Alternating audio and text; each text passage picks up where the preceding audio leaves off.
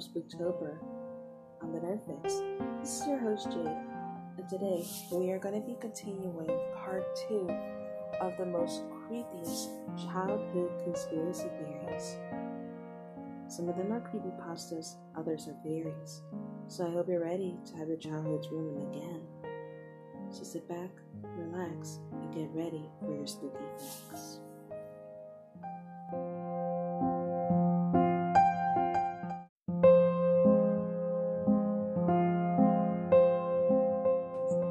Our first childhood conspiracy theory is Adventure Time, the post-apocalyptic theory. We all know Adventure Time. Many of us grew up watching it. Others became enamored with the series previously. But there is a creepy theory about it that some of us don't know. The world of Adventure Time takes place in a post-apocalyptic world, which is actually true, as revealed by the creator of the show. It takes place 1,000 years after the Mushroom War, where new life and creatures began to appear. And the theory goes as follows. Finn is the last human on Earth. Marceline the Vampire Queen and the Ice King are survivors of the Mushroom War. Cars, buildings, and other pieces that once belonged to human civilization could be seen as fossils throughout the entire series of Adventure Time. Not to mention, in the opening title, we see different items that once belonged to human civilization, being a TV, a severed arm in a tree, and a missile that was once part of the Mushroom War. Not to mention, there was also a huge chunk of the Earth that was missing as well. However, what really shows the truth behind this theory is in one prominent episode called I Remember You, where it shows the world completely destroyed when Marceline was only a child, who was then taken in by the Ice King, who knew something that was very, very colorful and beautiful, had a very dark past. Number 2. Hey Arnold. The story is all about Helga and her depressing life. We all know Hey Arnold from back in the 90s for anybody who grew up watching it on Nickelodeon. However, there is a theory that the show Hey Arnold is actually revolved around Helga. According to a Redditor by the name of I Smoke the XS, it is pondered whether it's secretly about the antagonist, Helga G. Pataki, the angry bully who is always picked on Arnold, calling him a football head, but is always secretly in love with him. Now, some people would think that this really isn't the case, but let me give you a little bit of an explanation. Think about it. Helga shouts Hey Arnold repeatedly in the intro, and is the only person to have her own monologue in every episode. Everything we see is told in her voice and her point of view. Her life is pretty depressing, hence her need to be a bully to the one person she loves the most. Her father, Bob, let's face it, he's neglectful as fuck, and he refers to her as simply as the girl, and her mother is an alcoholic, while her sister Olga is heavily adored. Finally, maybe the show is basically about Helga's obsession with Arnold, and how she manages to get through her horrid life through her love for Arnold. I mean, the show and the title is a weird amount of screen time for Arnold, despite her being only a secondary character.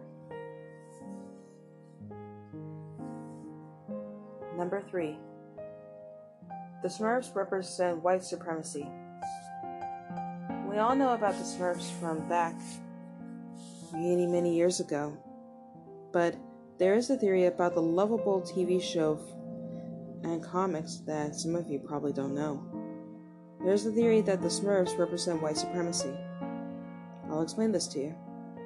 The creator of the show, Peter Culliford, better known as Peo, was born during the 1920s and grew up during Nazi occupation. But there is more to this theory than just that.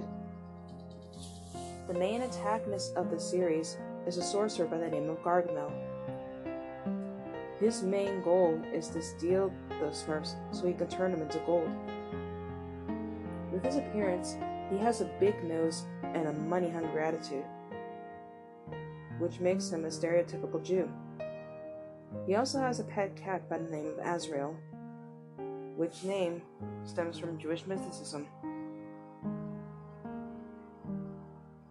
In Season 1, Episode 3 of The Smurfs, Papa Smurf is shown saluting the Smurfs, saying, "All for Smurf and Smurf for all," and the others join in.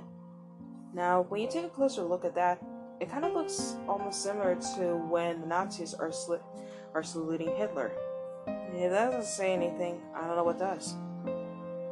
It's also pointed out, too, that the first comic strip, The Black Smurfs, is imminently concerned with what many people classify as a racial threat. In this, it shows the Smurfs are sick, and when they're sick, they don't turn purple or red, they become black. And when they become black, they lose all trace of intelligence. Another example is the Smurfs wear all white, just like members of the KKK would wear, all except for Papa Smurf, who wears red, just like the leader of the KKK would wear. Finally, the Smurfs being all blue represents Aryan perfection, the idea where people born with blue eyes are a more superior race. Number 4. Winnie the Pooh. Now, this theory is going to be a little bit crazy. For anybody who grew up watching Winnie the Pooh, there is a conspiracy theory that explains that, according to the Canadian Medical Association, everyone is based off of a common psychiatric disorder, and it goes as follows. Winnie the Pooh represents ADHD and OCD, as well as impulsive tendencies such as his obsession with honey and repetitive counting habit. Not to mention he also has an eating disorder, hence his connection with honey. Piglet has generalized anxiety disorder, where he has a constant fear of everything. Tigger has ADHD, which is why he is constantly hyper and never seems to settle down in one place for too long. Rabbit has OCD, which is why he is so orderly and obsessive. Owl has narcissistic personality disorder, where he believes he's the smartest animal. And he also represents dyslexia. There was one part in a Winnie the Pooh movie where he actually pronounced school as skull.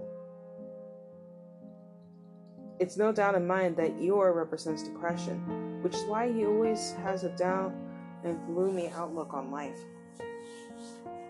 Kanga represents social anxiety disorder and has the characteristics of a smothering mother. She never wants Roo out of her sight and makes sure that she is in constant control of his life. Roo represents autism. This could explain why he never senses that he's in much danger, nor does he ever have the feeling of any kind of fear of almost anything. And also wants a sense of independence, where it feels a bit different from the others. Finally, Christopher Robin is the only human in the series who can see and communicate with Pooh and his friends. Why, do you ask? Because he has schizophrenia. Our last theory is of Courage, the cowardly dog, the nowhere theory. This theory is a bit different. Courage is actually just a normal dog, and everything that we see is through a dog's eyes. All the villains shown in the series are just normal people, but to a little dog like Courage, they seem scary. And even though they live in the middle of nowhere, they don't actually live in the middle of nowhere. But since his owners are too old and never take him outside for walks, he only knows what's around his immediate property, and everything beyond that is nothing, because he has never seen it. And everything, not to mention, Courage always feels that he has to protect his owners from all scary things, even though his owners are very nonchalant about all situations and act like everything is normal, while Courage, on the other hand, is freaking out for no apparent reason.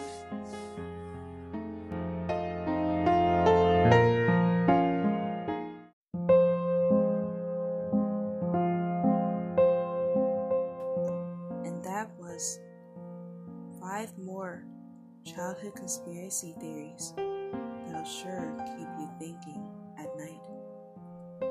Thank you so much for listening. And to end this episode, whether or not you believe in the term nerd or not, keep loving what makes you, you, and stay awesome. Thank you so much for listening. This is Jade from the Nerd Fix signing off as I fade away into the night.